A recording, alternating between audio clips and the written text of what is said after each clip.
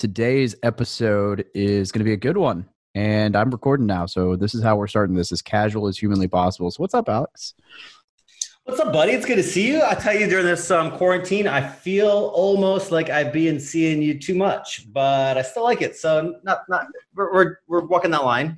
Yeah, it's man, and I'm doing just like you, like Zoom chats and live things and all kinds of crap scheduled. It's a good time. I started real estate school this week, actually. Oh, how'd that go? I like how you say real estate school and not like getting your license as an agent. So it sounds like you're taking just like this school to learn real estate because you don't know anything about it, which is super misleading, but I think it's hilarious. Yeah, I know what you mean. But no, real estate broker school, but I don't know. It's like a necessary evil. I really don't care. Yeah. That much about it. I don't want to be a broker. I've had my license for 2 years now and not actively sold a house. Yeah. So, but we're just cruising along. We're doing that. I'm doing a ton of content, ton of Zoom like you have. Yeah. And my buddy Spencer just crossed 10,000 subscribers on his YouTube channel, and he's getting paid like $800 a month. And so he's been motivating me because I'm like, well, look, if Spencer can do it, then anybody can do it. And so now what you say about me. So now I don't even. That's not it, even man. worth mentioning. Oh, this. I don't have anything to come back with, or I would, because everything I would normally come back with has already been said probably a million times. So I do like to see that you've been. Huh?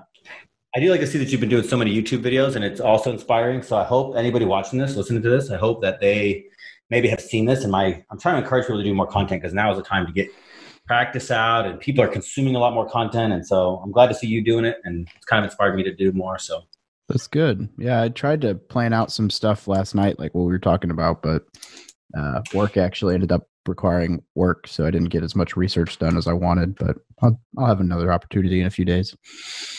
I reached out. I've been doing this thing on Friday nights it's basically called Better. I call it Better Drinking Buddies. I got to find a new name for it. I'm going to call it something like Alex's Zoom Social or something. But I've been doing it. I accepted the invite. No, that's a different one. Oh. So Saturday night, I have my little Zoom Social. That's going to be just like probably 20 people, like just a very casual thing. But on Friday nights, I've been doing it, me and two other people, just like deep dive on the economy, people that I know, not strangers, people that I already know that I can get along with and have a good conversation with, and that it'll be dynamic on Zoom. And so I've had Mindy Jensen on, and I've had Russell Brazil on, and a couple of my good friends from Vegas. And then on this Friday night it's going to be Russell Brazil and Justin Frazier. And then next Friday night, I locked my buddy Jay Morando, a hot shot realtor out of Las Vegas. Yeah. He won 40 under 40 in 2018, and Jay Scott. Oh, nice. Yeah, I was thinking about reaching out to Jay about getting him on the podcast at some point. I'm reading Recession-Proof Real Estate right now. So and the Big Debt Crisis and The Power of Paper and too many. Yeah, I don't know. I should probably focus, but it's like one book's at work, one book's on my desktop, and one book's on audio. So it's fitting. Yeah. And then of course podcasts when I am allowed to finally jog here and there, which has been really, really nice. It's slow, but it's something, which is great. Anyway, so who's our guest today? I'm going to let you bring it in. Our guest today, the one and only Scott Trigg, CEO of BiggerPockets and the author of Set for Life. Yeah. It's going to be a good one. Dude. Yeah, it's going to be good. We got some we'll see how they pan out, but we came up with some, not Stump the Chump, but different questions than what he normally gets asked. So it should be a good show for sure. Hopefully I don't know. We'll have to find a way to, some of these it's like, okay, how did we word this in such a way that we don't look like we're trying to piss people off, but still get a good answer. So should be some good times.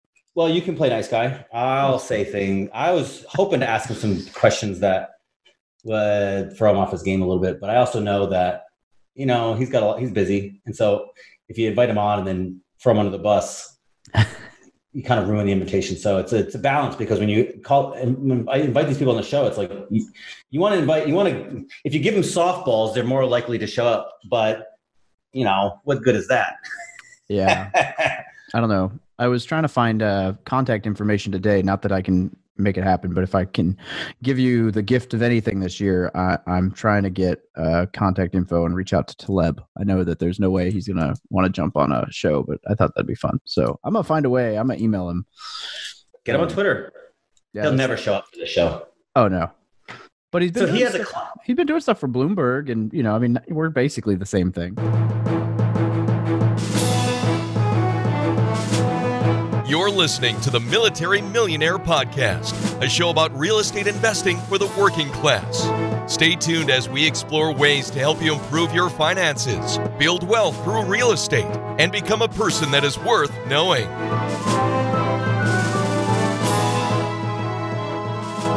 Hey guys, on this podcast we talk a lot about the roadblock to success for military members in getting started in real estate investing. For many of us, the barriers of time, location, and not having the right knowledge keep us from building wealth while serving our country. Well, let me tell you about Storehouse 310 Ventures. They get it. Storehouse 310 Ventures is owned by two active duty naval officers that love to make investing fun, lucrative, and have a passion for education, theirs and yours alike. They offer full turnkey rental properties in a market where the numbers make sense, Milwaukee, Wisconsin. Yes, Milwaukee, home to the almost 2018 division titled Milwaukee Brewers, the well-known Miller Brewing Company, and a lot of delicious cheese. Storehouse 310's properties are fully renovated, leased, and have property management in place. Through their rigorous analysis and selection process, they do everything possible to ensure each rental property meets their high standards and offers fantastic returns. Storehouse 310s allows you to invest with confidence while you are living out of state. They have a network of lenders, insurance companies, contractors, a title company, and much more to serve you all along the way. There is absolutely no reason not to get started when you have the right teams and system in place. David and Stu, the owners of Storehouse 310, have been investing themselves for over 15 years. They are on a mission to help as many active duty, reserves, and military veterans create financial freedom through the power of real estate investing. They are honest, transparent, and they prioritize service and giving. They have even committed to give the first 10% of their profits to partner nonprofit organizations that support veteran causes. For more information about their program, send an email to podcast@storehouse310turnkey.com. Again, that is podcast@storehouse310turnkey.com. Tell David and Stu you heard about them through the Military Millionaire Podcast, and they will get you going down the right path. Hey, what's up, everybody? It's Dave from Military Millionaire, and I am here with Alex Felice and Mr. Scott Trench, the CEO of BiggerPockets and author of Set for Life. And as you can tell by our backdrops, if you're watching this on YouTube, all of us are quarantining, and Scott has a mattress for sale. So that's right. Yeah. Scott, welcome to the show, buddy. $6,000 or best offer. Thanks, guys. Well, I'm happy to be here. Well, I doubt that anyone on the show doesn't know who you are, but would you give us a quick intro about yourself, a little bit about your background? Sure, yeah. So I'm the CEO and president of BiggerPockets.com. I co-host the BiggerPockets Money podcast. I'm a big personal finance nerd, really passionate about helping people build to financial freedom early in life, often through real estate, but really through whatever means necessary. I think that when you achieve financial freedom early in life, it enables you to go on to exploit your potential or maximize your potential in a way that's really positive for society. So I think it's a really good downstream effect that we're all as a community creating there. And then I've authored the book Set for Life, which is on a related topic there. Right on. Well, I am excited. So I first met Scott, and I don't know why I didn't even bring this. Oh, it's because I let Alex introduce you our little intro. I didn't even mention. Normally, Alex asks where I met people, and I would have said like on a random pillbox hike in Hawaii before you wrote a book, and I had any idea who you were. And instead, I let Alex introduce you, and I don't think that we said anything cool. So, but that is where we met, and you're a fellow rugger. That was it. That was what clicked, was that Scott and I both played rugby at one point in our life. And at the time he was coming off an injury, and I'm now broken. So I don't know that any of us play rugby. Well, no one plays rugby right now. We're all inside. But anyway, neither here nor there. It's been fun to get to know you over the last little while. And it's cool that we can all come together in our awesome homes. And talk. Yeah, well, it's great that now that we have nothing else to do at all, we can finally find time for each other. Dude, I'm going so deep into my Rolodex into people that I haven't spoken to in a long, long time. I'm like, oh my God, I'm so glad I get to catch up with so-and-so. Yeah, the video chats have been great with old friends. It's been wonderful. Yeah. So, Scott, you mentioned that you're a finance nerd, and I'm curious how, since it's very applicable right now, is the current economic conditions, how badly is this going to affect the FIRE community?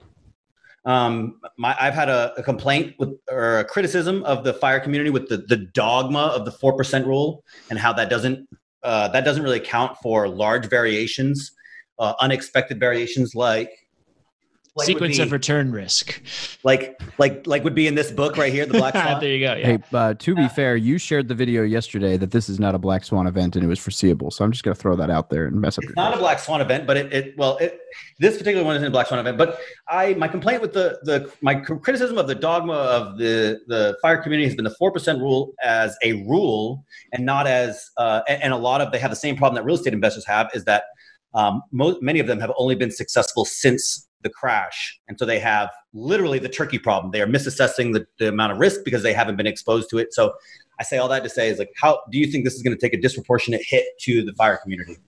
Yeah. So I'll back up 1 second here. When I want to retire early, right, I need to amass a certain amount of wealth such that I can draw down in that portfolio indefinitely without running out of money. Right. So how much of that wealth can I draw down? Well, a bunch of smart people got together and they said, hey, if I have a portfolio of 50% bonds and 50% stocks, what is the safe withdrawal rate? How much can I withdraw each year from that portfolio without depleting my entire reserve over a 30-year period? Right. And that's where the 4% rule derives from. It's a study called the Trinity study, prior work from William Bengen. Right, I'm probably butchering his name. Right, I've only read it, but like these folks to study that, and when you look at how much you can withdraw, you can't like say, hey, my returns, my average return over the last 30 years has been 8%. Therefore, I can withdraw 8%, and I'm going to be fine.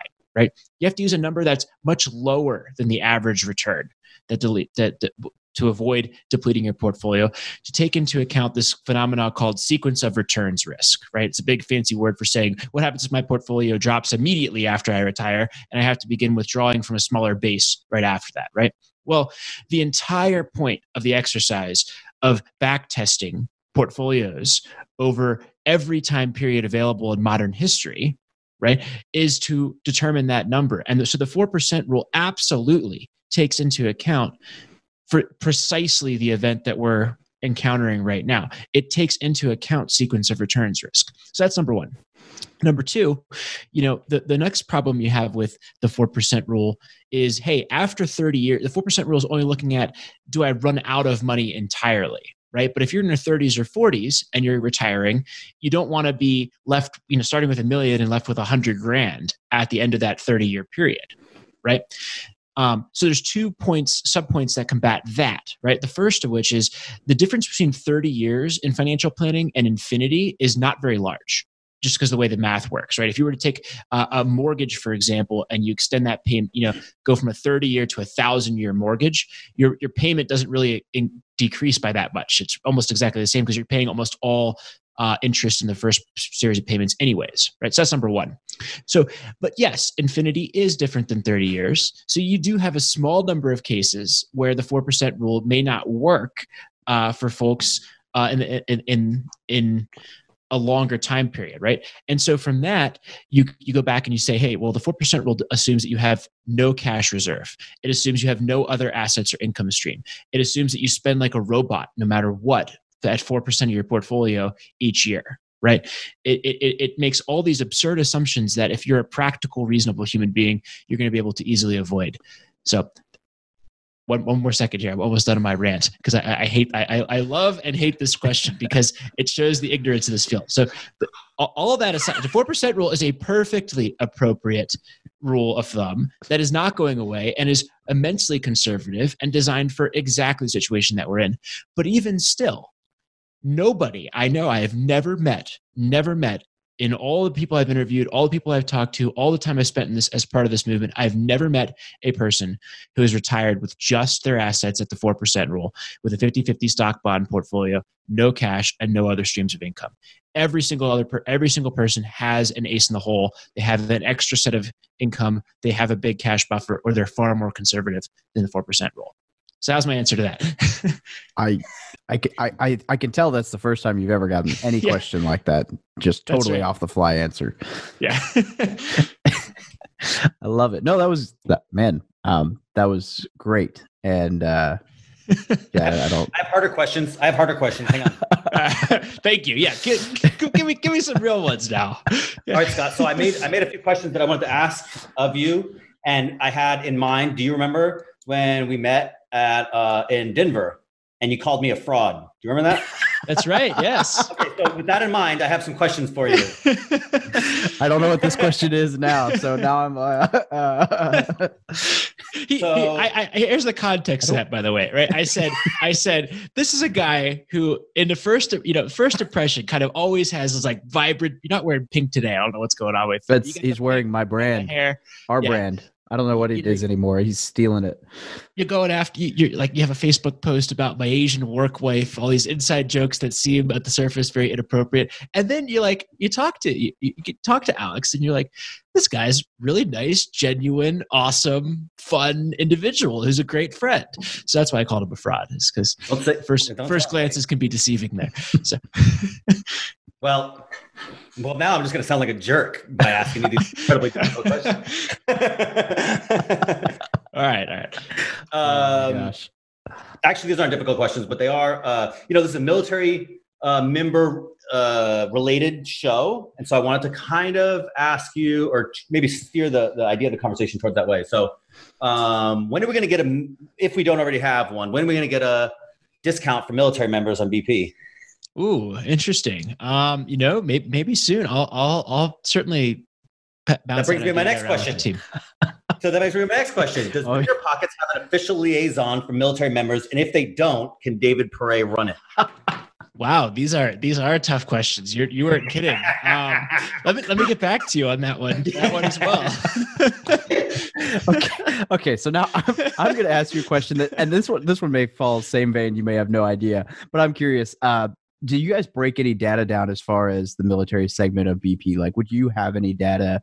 Because I'm curious. I would argue that I think the military is one of, if not the best job for investing in real estate, especially in a time like this, where if the market actually does tank, we're one of the most solid jobs out there as far as theoretically, I would say theoretically keeping your job, but the reality is that they just said we're not letting you leave even if you want to. So it's not a complete stop loss, but they're threatening to bring people who got off got out of the military in the last year back. So I'd say it's pretty secure. But we have a housing allowance and stuff. So if for whatever reason, like I texted my landlord yesterday and was like, don't worry, you got my rent forever. Like I'm not going to not get my rent allowance. So you're good. Which affords a lot of opportunities. I have a huge buffer if something goes south. So I'm just curious if BP's ever done any math to kind of pull the military segment out. I don't know why they would, but it'd be cool to see some of that data as far as like different occupations for investing. No, I have not polled the community, but I would be surprised if it doesn't reflect basically the military's involvement as a member of the general population in general. Our demographics really don't follow any job or demographic trends other than where the population goes, right? Our users do tend to skew in the higher end towards that income range, like $50,000 to $200,000 a year in income is pretty typical amongst our community. And we do skew heavily male, which I would bet the military does without knowing anything else. So I suppose that there probably is a good representation of military members in the community. Yeah. We certainly have a lot of anecdotal stuff on there. We've had a lot of active duty members or former military folks on the podcasts and around stuff. And we get continuous pressure to release a book on investing in real estate in the military. I may or may not have pitched that like 3 or 4 times. Well, here's the reason we haven't done that yet, right? We love the idea. We love serving that audience. We're just not sure how much different the investing in the military.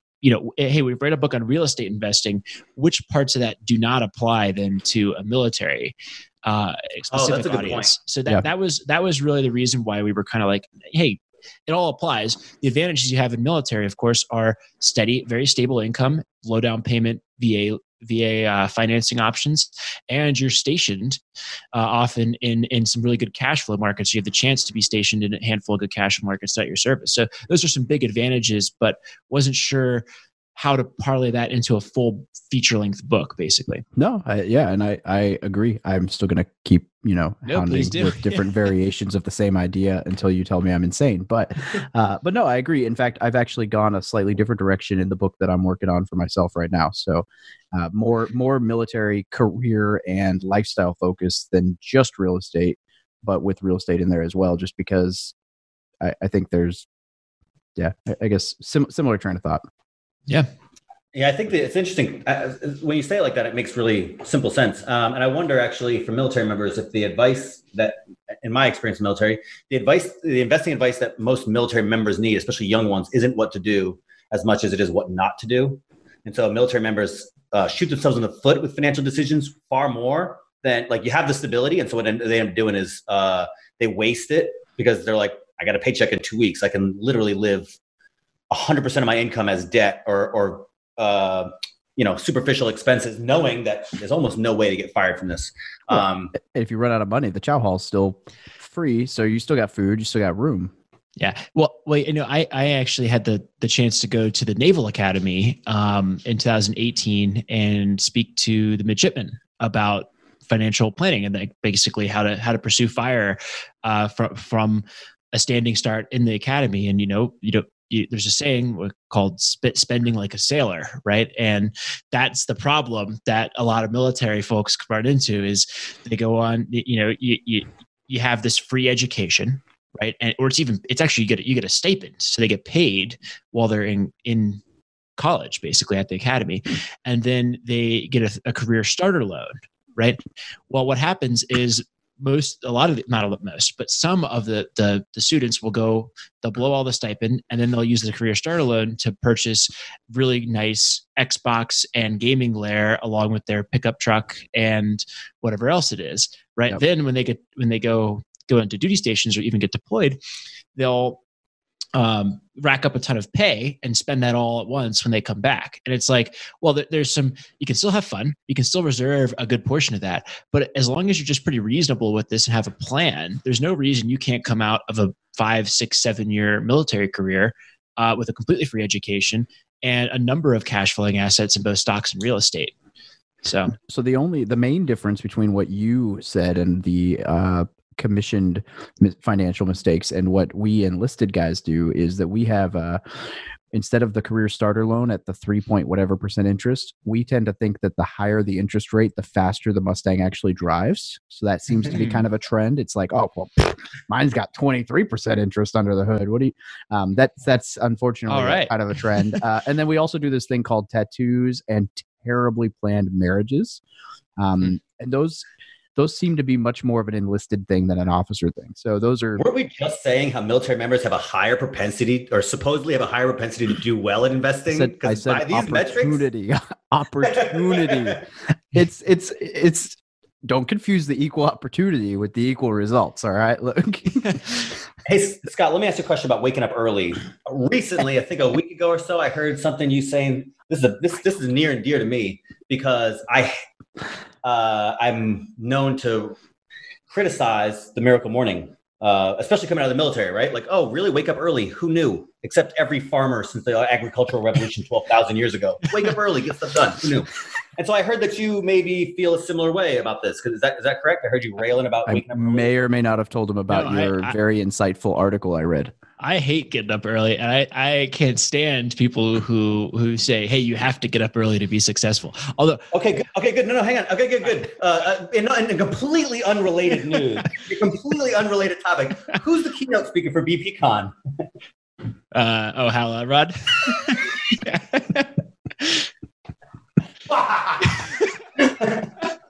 And for those of you listening who did not put that together, Hal Elrod is the author of The Miracle Morning. I don't choose the speaker lineup. I love Hal Elrod. I think he's got some great things to say, right? I think, here's how I look at it. If you want to be successful, you got to do a number of things, right? You got to spend less than you make, right? You've got to read, you've got to network, you've got to exercise, get up early, whatever it is, right?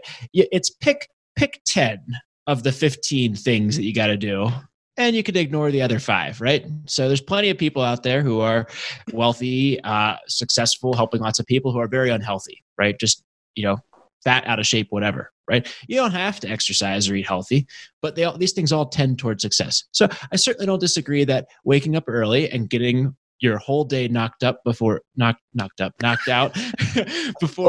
else. Oh, whoopsies! Yeah, is a good way to go. Is a good way to be successful. But saying that you have to do it is absurd, and you don't have to do it, and I don't do it. And that works for me. I will tell you, as the guy whose alarm went well when I'm not quarantined and working 24 on, 48 off, when I'm working a normal routine, my first alarm goes off at 3:55 every day. And it's not because I want to be up at 4 a.m. It's because if I'm not up then, I don't have a chance to get anything done before I go to my day job. And I look forward to the day when that's not a requirement. And I may still wake up early. I mean, I probably will, but it won't be 4 a.m. every day. It'll be, I don't know, 6, whatever time it takes to get up and get my life moving before I drop kids off somewhere and then go to the gym. Are you going to really enjoy BPCon? Yeah. Well, so we got a speaker for you. Well, it's a good thing Alex is going to have to photograph the thing, so he'll be real up close and personal. I am really excited about BPCon, and I just like teasing you. That's all. Oh, I'm very excited as well. I think it's going to be great, and I'm looking forward to seeing how Rod speaks. So I love everything about the guy. I am curious on the BPCon, and I don't know if this is something we're allowed to ask, but do you foresee everything still going as planned? We're continuing to plan it out. If BPCon has to get postponed, I am planning on getting married shortly after BPCon and weeks following. So, I'm hoping that the economy and travel and all that stuff opens back up, and I'm optimistic. So yeah, for now, we're still continuing to proceed as planned. Good.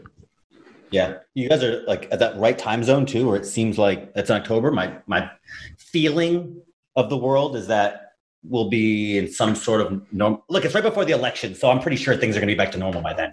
There you go. Yeah, I don't know about normal, but well, some level of normal. Better. I'm planning on showing up at BPCon. Yeah. The world, the conferences aren't going to stop forever. It's not like air travel. Basically, air travel will resume. So yeah, absolutely. So I concur, and I'm glad that you guys are planning accordingly. Scott, every time I talk to you, I have a thing where I feel like it's my responsibility to try to get a scoop, some gossip, some BP future, something that, maybe not everybody knows, or maybe you saved it just for me. So I'm trying that again. Is there something you can tell us, some scoop about BP that you're excited about that maybe you haven't released? Do you want you want me to plug some of our very latest and greatest products? I knew you'd be here shamelessly plugging. Fine. Can you give me only because you asked? Yeah. So I think the biggest and most exciting thing maybe that we're working on right now is a new sub brand called BP Insights. So our VP of Growth and Analytics, his name is Dave Meyer, outstanding guy. I've worked with him for 5 or 6 years now. He is taking 2 massive databases, one with rental data for every property in the country, and then one with property data for every property in the country, right? And merging those together so that we can we are hoping to be able to do rents really, really, really well. And the idea was, we've been working on this for months, was to really build a suite of products that would help kind of be just part of that pro membership that we have, and allow you to kind of really estimate, make sure you're managing your property to the correct rents, those types of things. But what it's allowing us to do is in real time track national rent averages and rents in very individual markets. And we're able to release that last week to our pro members so that people can see, hey, what are rents? What's happening in rents market by market? And there's some really interesting, and at least this week, fairly grim projections going on there where, hey, rents haven't fallen, but that's because active listings are not changing, but all of the lower priced active listings are coming off the market while the higher priced ones are sitting there. So we're starting to see some really scary lead indicators that would indicate that rents are going to decline in a lot of different markets. Anyways, we think this is really going to be a very useful tool for a lot of people as they're looking to kind of figure out how to ride the future here in the short and medium term with coronavirus. It's actually really cool. So almost like BP Insights, like a rentometer competitor type thing. Sure. There's certainly be some similarities with Rentometer, but I think it will be more holistically merging of these two data sets and understanding how to manage portfolio. All the different data that comes with that, including rents, vacancies, what rehabs might do to property values is an ultimate derivative product that we'll have from there. That would be months down the road. Those kinds of things. That's actually really cool. Yeah, so we're looking forward to it. Yeah. And part of the problem that a lot of these companies have had with data, and I'm saying this as if I know, but I'm just guessing. But you obviously know better than me. But it seems like the big problem that these companies have is it's very easy to generalize and very hard to get specific, especially because real estate is so regional. And so I love the idea. You guys have, so much data on the investment side. So I really like this idea to see if we can kind of conquer some of those difficulties. Well, I think the power of data is in conjunction with the power of opinion, right? So I think will be really cool as we evolve this product is, hey, here's what the data says, and here's what 10 investors in that local market have to say about it, right? So, as we build this thing, some of our data is going to be wrong, right? It's just the numbers might be too small in a local area, and they won't make any sense because we're generalizing with the rich area next door with the poor area, and merging into an average doesn't make sense for either, right? But our local investors in the forums will comment on that and tell us, and that will help us, I think, really build a really more practically useful and valuable data set over time and help people avoid mistakes where they're not just relying on opinion or just relying on numbers. They will rely on both. Well, you guys published an email. It might have been today, it might have been yesterday that I got it. I don't know. I was on duty, but that was talking about like kind of current market stats as far as like where the economy is and stuff. Mm-hmm. And I can't remember. I felt like I'd answered some of those questions. So it kind of looked like maybe it was like some of the data was pulled from a poll that you guys did. And I was thinking as I was reading it, I was like, man, this is brilliant because you guys have the single biggest, like aside from, obviously the census isn't going to do it, but like there's not really anyone out there who has a bigger audience to poll in regards to real estate from an investor standpoint. And I think that opens you guys up with a lot of really cool opportunities to collect data, opinionated or boots on the ground that just data itself wouldn't be able to collect. Yeah, one of my favorite examples of this is the LLC question, right? Everyone's got an opinion on whether they should use an LLC in the rental property, right? So what's the right answer? Well, I think the right answer is we poll our community, and there's a nice, beautiful pie chart, right? 40% use an LLC, 40% do not use an LLC, 15% use LLC on some properties and not others, and then 5% gave us really wacko answers. Right. And so, okay, great. That's the answer, right? Is smart people are using them at all different points, and there is no right answer. And all those people polled have reasons for doing it one way or the other.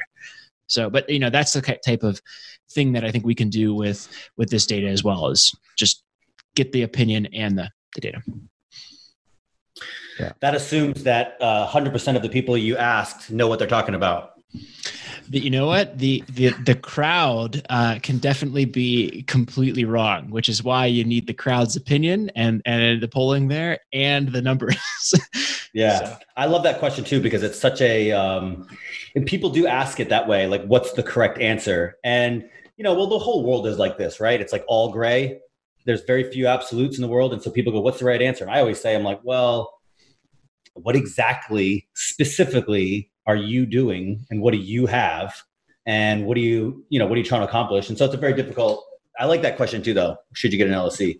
Well, it's just remarkable how many people, when they're just getting started out, can't answer the question, what do you want? Right. And if you don't know what you want, you can't answer any of those downstream questions. Yeah. My favorite is when you see a post, it's just like, hey, this is who I am. Where should I start? Like, please, if you're listening, do not come onto the BiggerPockets forums and tell everyone that you have $200,000 in cash and no plan, right? That is not a good strategy for any online community. I got a great investment for you, guaranteed. We like 3% interest, only 6 points down with my name on it.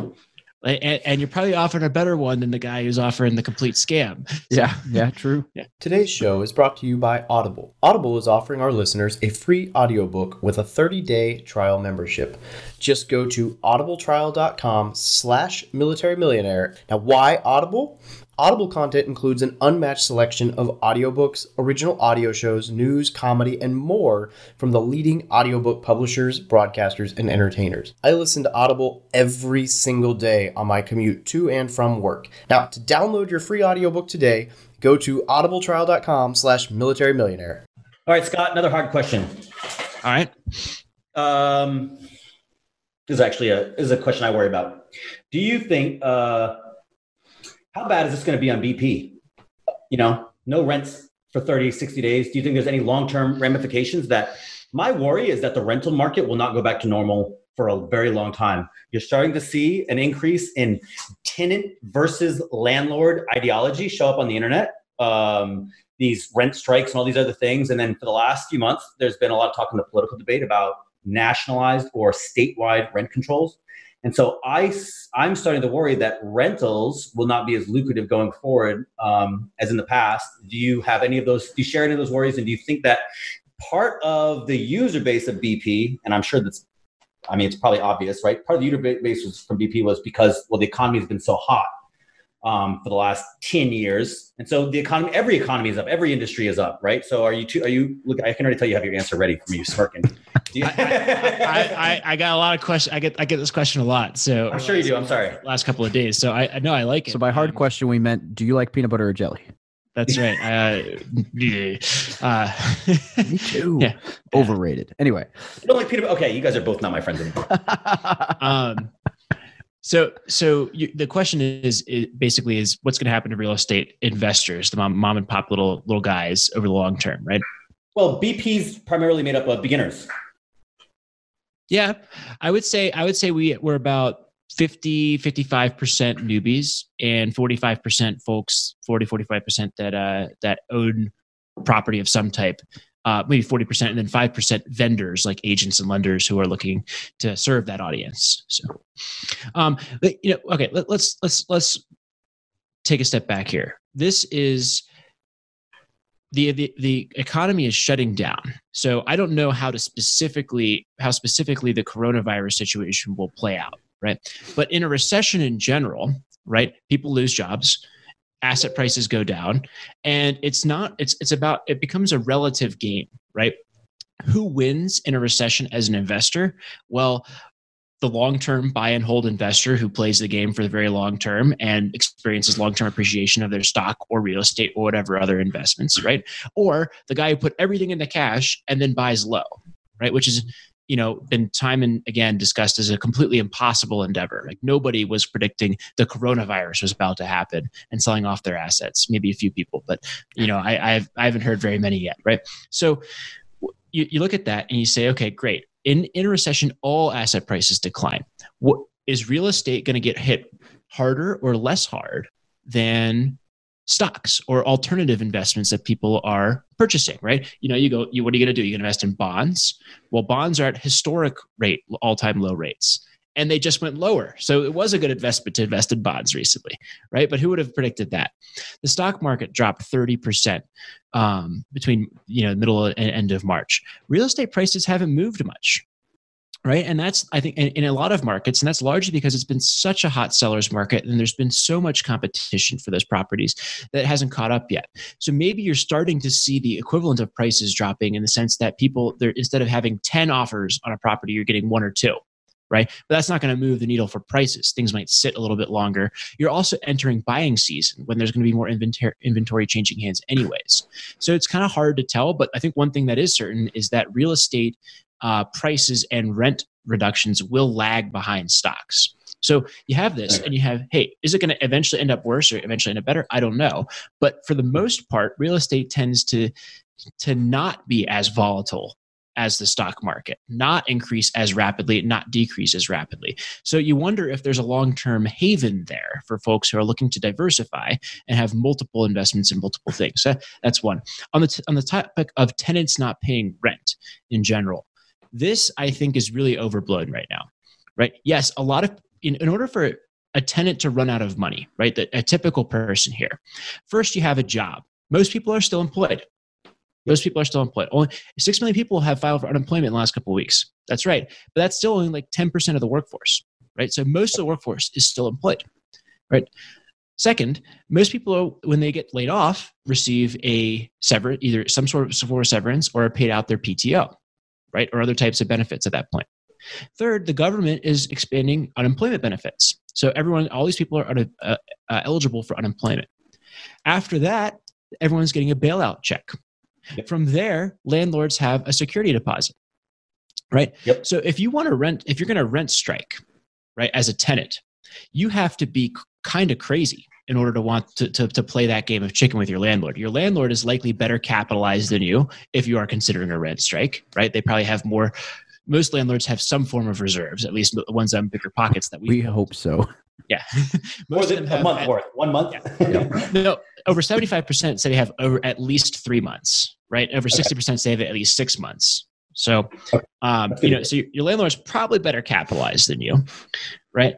Second, you have to have the rent strike go on for more than a month, because if you don't have it go on for more than a month, the landlord's going to kick you out and take your security deposit. So you're not going to even get a cash advantage from your rent strike in that situation, right? And then third, the penalty for rent striking, right, in the end, if you lose, is the landlord will accrue late fees and back rent, evict, sue, and bankrupt you, which will make it very difficult for you to pay rent or to find a place going forward and get a lot of options in life. So I really don't see that as a likely reality. And here we are on April 2nd recording this. We'll see how smart or dumb I look in coming weeks. But we're not seeing the horror stories yet from in a widespread sense. We're getting a couple of sensational ones here and there, but I think even if the tenants win, right? Even if they all band together, like there's a Reddit horror story of a 32-unit apartment building where all the tenants are not paying the landlord. Great, maybe they'll win in the sense that they'll ruin this landlord. That landlord or his successor is going to then sue each and every one of them, bankrupt each and every one of them, right? If that's there, and they're all going to go down together. So it's not really a victory in the end either. So I think for those reasons, it's going to be unlikely you're going to see widespread rent strikes without at least government involvement. And that was and like you said, if they rent strike, and again, I'm just kind of asking these questions to poke more than I'm not actually that worried. But yeah, I mean, if my tenants all struck and they didn't pay May, I'll pay my rent, my mortgages, and keep moving on. By June, they got jobs again, most likely. So I'm not too worried about it in a grand scheme, but I was just curious if you had, if BP have you felt it in terms of pro memberships by chance? I mean, can I ask that? So our business seems to be doing pretty good right now. We're not seeing really much of a decline in sales for any of our books or pro memberships or anything like that at all. So we're just kind of chugging along exactly as we've been. Recession-proof real estate must be up. Recession-proof real estate is seeing a little bit of a spike. Yes. I'm reading it or listening to it right now. Yeah, it's a pretty good read. So I wanted to hit something real quick because you mentioned the market, and it's kind of strange. So my first thought from the very beginning on this was that the only way this affects the real estate market is if it goes on long enough, because it's more of a time issue than anything else was my first thought. But I've seen some really strange things this week that have kind of confused my thoughts, and it's not a bad thing. What it is I'm seeing panic selling in the market. So I have seen, last night I'm cruising through, MLS listings, nothing crazy. I mean, there was definitely some stuff on Craigslist, but MLS listings. And for a prime example, the first property I ever bought was a 2-1 900 square foot duplex for $81,000 in Missouri. The street next door, or the street right across from it right now, there's a duplex that just came on the market for $92,000 for a 2-1 that has garages for each unit and is 200 square feet larger for each side, which my duplex just appraised for $115,000, $120,000. And they listed it at $92,000. And I call them up and they're like, oh yeah, we're just trying to get rid of it. And I'm like, all right, well, that's kind of interesting. To list, $10,000, $20,000 under an easy appraisal in good condition in a decent side of the town. All right, whatever. And I okay, maybe it's a fluke. I've seen apartments coming back on the market at 2% cap rates, or two caps higher than they were a month ago. I'm seeing a lot of people, from what I'm noticing, it seems like either landlords that are really worried about what's going to happen, or people who were planning on getting out from under a property soon and are realizing if I don't get this thing offloaded right now, then I'm going to have to hold it through a recession. And I wasn't planning on that, whether that's because they were retiring soon or they were just, that was kind of their game was like a 5-year exit. And I'm kind of curious, like, as I'm trying to think this through now is like, man, I was thinking the game was going to be dependent on how long this lasts. But the reality is that people might kind of start driving prices down just by trying to offload properties in shorter days on market. And it's kind of a strange, like, I didn't foresee that coming. But I mean, there's probably 10 or 15 listings that popped up in the last 48 hours in my market that are well under value and pretty solid properties. So I'm like, do I jump on that because I know it's a deal, or do I, so I'm like, do I 65% offer on that because I know they're hurting, and that's what. So it's kind of a strange, kind of threw me for a loop last night. I was like, man, this is like, I'll say that you're the first person I've talked to that's kind of said that they're noticing that kind of stuff. So maybe I just haven't been paying quite enough attention to the real estate prices of the assets themselves recently in a lot of markets. So I have not personally noticed that, but I'm certainly going to leave this podcast and go check that out for myself. Let it be known that I could just be an idiot. So no, I don't doubt that. Yeah. Yeah, I think there's going to be difference. There's definitely going to be a lot more market specific changes, I think. So some markets are going to be affected differently than others. Like if you own a place in New York City right now, it's probably in a lot different condition or selling situation than if you owned one where, there's been no news at all. Like I haven't noticed anything here where I live, but we're so far removed. So I think probably if you're in New York or LA, it's much different. I don't know about where are you at right now? Are you in Missouri? I don't know. Well, Missouri. Yeah, but so the difference between the Missouri market and your market is that they're very similar in a lot of ways, but I'm not next to a military installation. So I think that might be helping you out because they know a lot of people know their tenants are still going to pay rent. That's my point. Yeah. Yeah. I mean, I have no military tenants, and it appears that all of them have at least begun processing their payments. It's an online payment. So you got the 3-day ACH there. But we'll see if they all. You're also in one of the hottest markets in the United States. And so to your original point about the seller's market, I just don't. I think you're 100% right. Like that's not going to stop people. The demand is not. I don't believe going to change. So, and interest rates are going to stay low for mortgages. So people's buying power hasn't changed that much unless you lost your job. But how many people who work at a restaurant can afford a $450,000 house in Denver, anyways? So actually that makes me curious if we're going to see a further separation in inequality from like, what's the average home price in Denver? It's obscene. It's probably in the 4s. Yeah. Yeah. So pretty high. Yeah. Yeah. I mean, you need to have a decent income to do that. So I wonder if now you're going to see in the market where lower priced homes, lower priced areas where you live, where you work on like a service-based economy, you see the effects there more than the people who they kept their job, they have a high paying job, and they're buying expensive houses. But that's the thing is like because of the stimulus package and unemployment, that time game, you're not going to even see that playing out for a couple of months, it seems, right? Because all these folks, hey, I lost my job and I'm in the services industry. Well, given the stimulus package, a lot of those folks are going to be making us a very similar amount of money going forward, right? And people are all ragging on each other in this, right? We just came out of the recession 10 years ago, right? One of the worst economic periods in this country's history, right? It wasn't the Great Depression, but it was pretty bad, right? I just have a lot of trouble believing that all these individuals are so poorly capitalized across the board. Maybe that's just me being, particularly optimistic here, but I really feel like, like people are not sitting there with no cash, leveraged to the hilt, knowing that that's exactly what crushed everyone last time. I can certainly believe there's a lot of people who have no savings whatsoever who are losing their jobs, but they're getting the ones. That's what unemployment net, the safety net, is for. Is to help those folks make rent payments. So far, Scott, you are no fun to speculate with. You know that? So, yeah.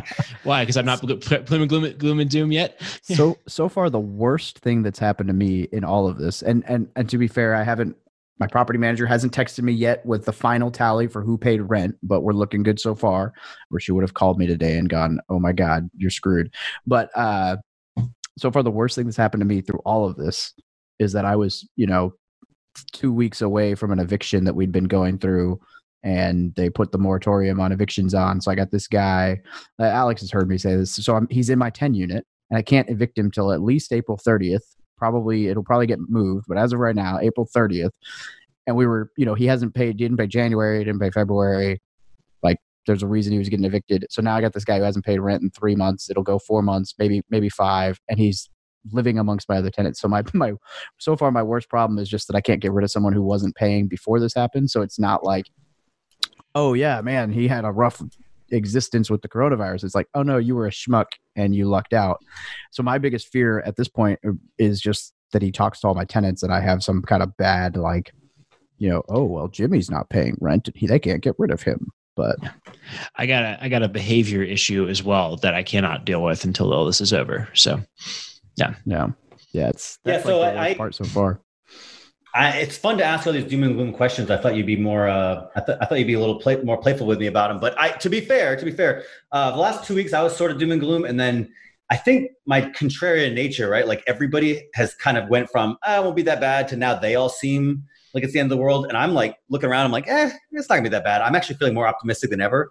In fact, just before this, I recorded a little video like the world's not gonna end kind of thing, and but I'm with you. I agree with you that we just came out of 2008. Everybody has their little, I call it PTSD of 2008, where they're like, what happened last time? People are over leveraged and undercapitalized. Like, let's make sure we don't make that mistake again. Now, we certainly couldn't predict everything. We didn't predict a virus epidemic, but we did predict like, hey, look, don't be over leveraged and undercapitalized and, and with under equity. And so I tend to agree that my hope is, and what it looks like, what's most likely is that there'll be a little blip in, hey, you're going to miss some rents. Hey, you're going to have some problem tenants, but for the most part, it was 60 days of inconvenience. Yeah, who cares? The game is holding it for 30, 40, 50 years. Nobody is risking their credit and long-term ability to get access to housing, except for truly desperate people. In the context of a rent strike, right? And then the other broad thing is, I'm sorry I'm not being playful enough here, Alex, but the other thing is when people can't pay, like, hey, someone did lose their job and had a big stroke of bad luck all at once in conjunction with coronavirus, they reach out to the landlord. The landlord is of course going to work with that person because we're all human beings in this, right? It's not like, oh no matter what, it's due. It's usually if that's the response that a landlord is giving. In my experience, that's because that tenant has a long history of trying to take little edges and advantages here and there over time. Now, of course, a couple of nasty landlords are going to make everybody else look bad, and they're going to make some headlines in this. But I don't. Yeah, I see common sense prevailing here. I just recommended to someone on BP on a forum, like, if I was you, I wouldn't want to be the guy. I won't go into the situation, but I was like, if I was you, I wouldn't want to be the guy with that headline in the newspaper as a landlord. Yeah. So it is definitely time to be careful with how you don't want to become, like you said, you don't want to be on a HuffPost. But with that said, Scott, and I tend to agree with you, even though I'm trying to bait you into being doom and gloom, I tend to agree with you that the world will be fine, especially in real estate. So is now a best time of any for people who are looking at the market going, hey, look, I've been screwing around, but now that I see all this, like now is the time to either A, capitalize on opportunity, or B, like maybe basically get started on how can I capitalize on the chaos? So is now the best time, as good a time as any, to start learning real estate? Well, if you're seeing what David is seeing with prices fluctuating all over the place in your market that are crazy and don't make any sense given your deep understanding of the market, maybe so. Because I had not been seeing that or really was aware of that prior to this call, I've been thinking that pretty much most newbies are going to chill out for a couple of months and watch and wait, analyze a lot of deals and kind of learn what's going on there. Not because I think well-capitalized investors who have done this for a while are going to pounce on the great deals as they materialize because we're in it for 20, 30 years and you're going to go after that. So there'll still be some activity. I imagine that in reality, a new person is going to have a little trouble making a very, very large, maybe the largest financial transaction in their life in this period when there's a lot of volatility and uncertainty. That's just the reality I kind of think will transpire there. I think the fear will probably play a role for him. We lowballed. We need a new office building. Me and my team. We were 6 of us running out of 108 square foot somehow that happens. And so we're like, we need a new office building. And we've been thinking about, who was going to rent one. I told my partner, let's just buy something. So the last 6 months we've been looking to buy something. That's smaller than this room. It's awful.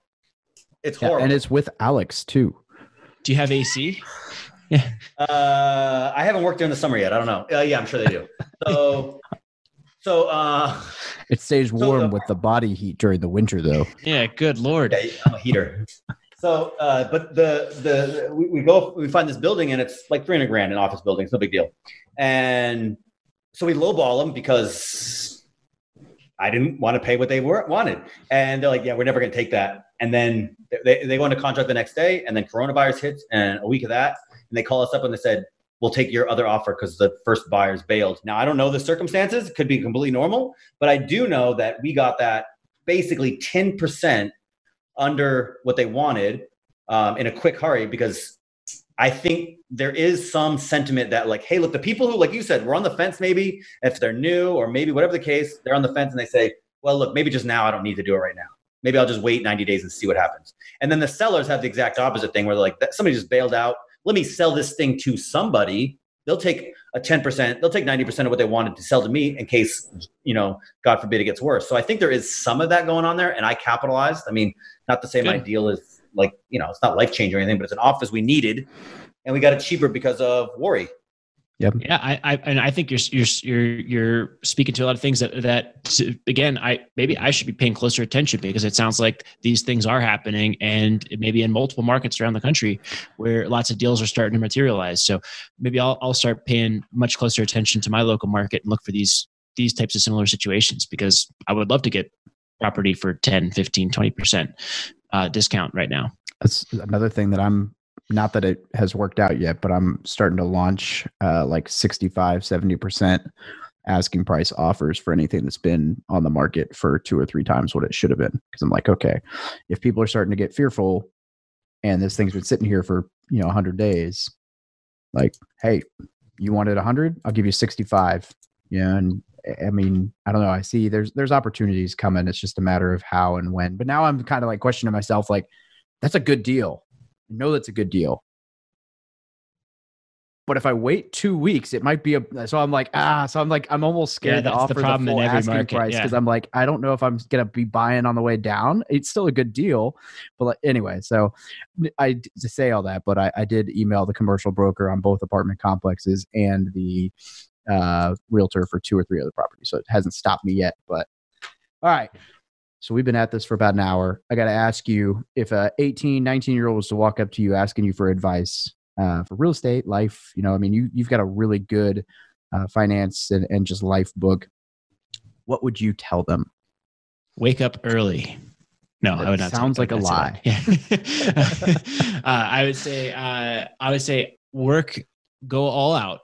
Completely all out in every way, or earn as much as you can, spend as little as you can, until you have 1 year of financial runway. So in liquidity, right? So that means is, hey, if you spend $50,000, you need $50,000 in the bank.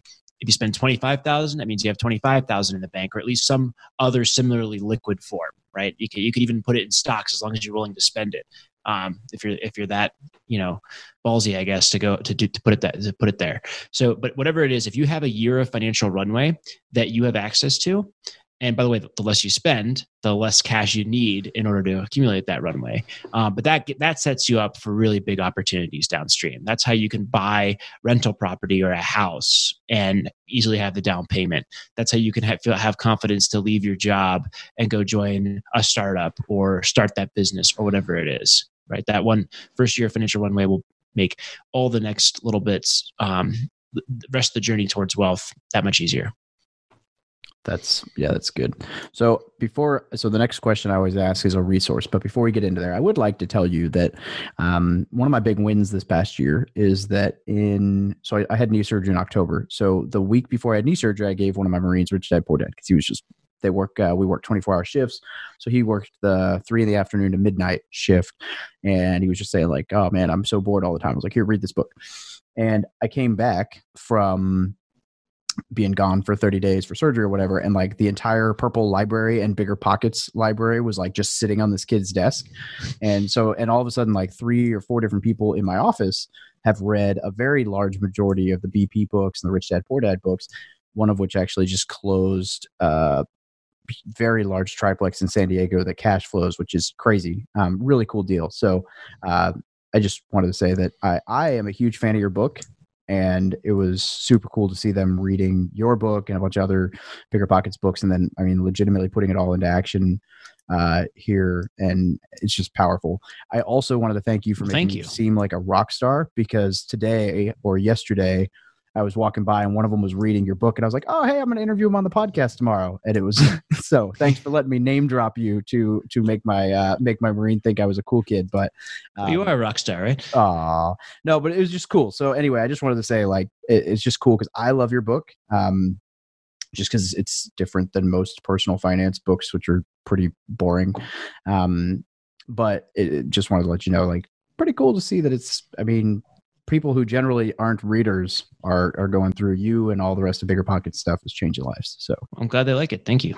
Yeah. Now, that being said, without shamelessly plugging your book that, I'm going to mention a million times, what is a resource, book, course, website, whatever, that you would recommend to anyone about finance or real estate or business or, Sure. So I'll go back to the original here and cite Mr. Money Mustache, right? This is the guy who kind of got all this stuff going. I kind of discovered it around 2012, 2013, right after I graduated college.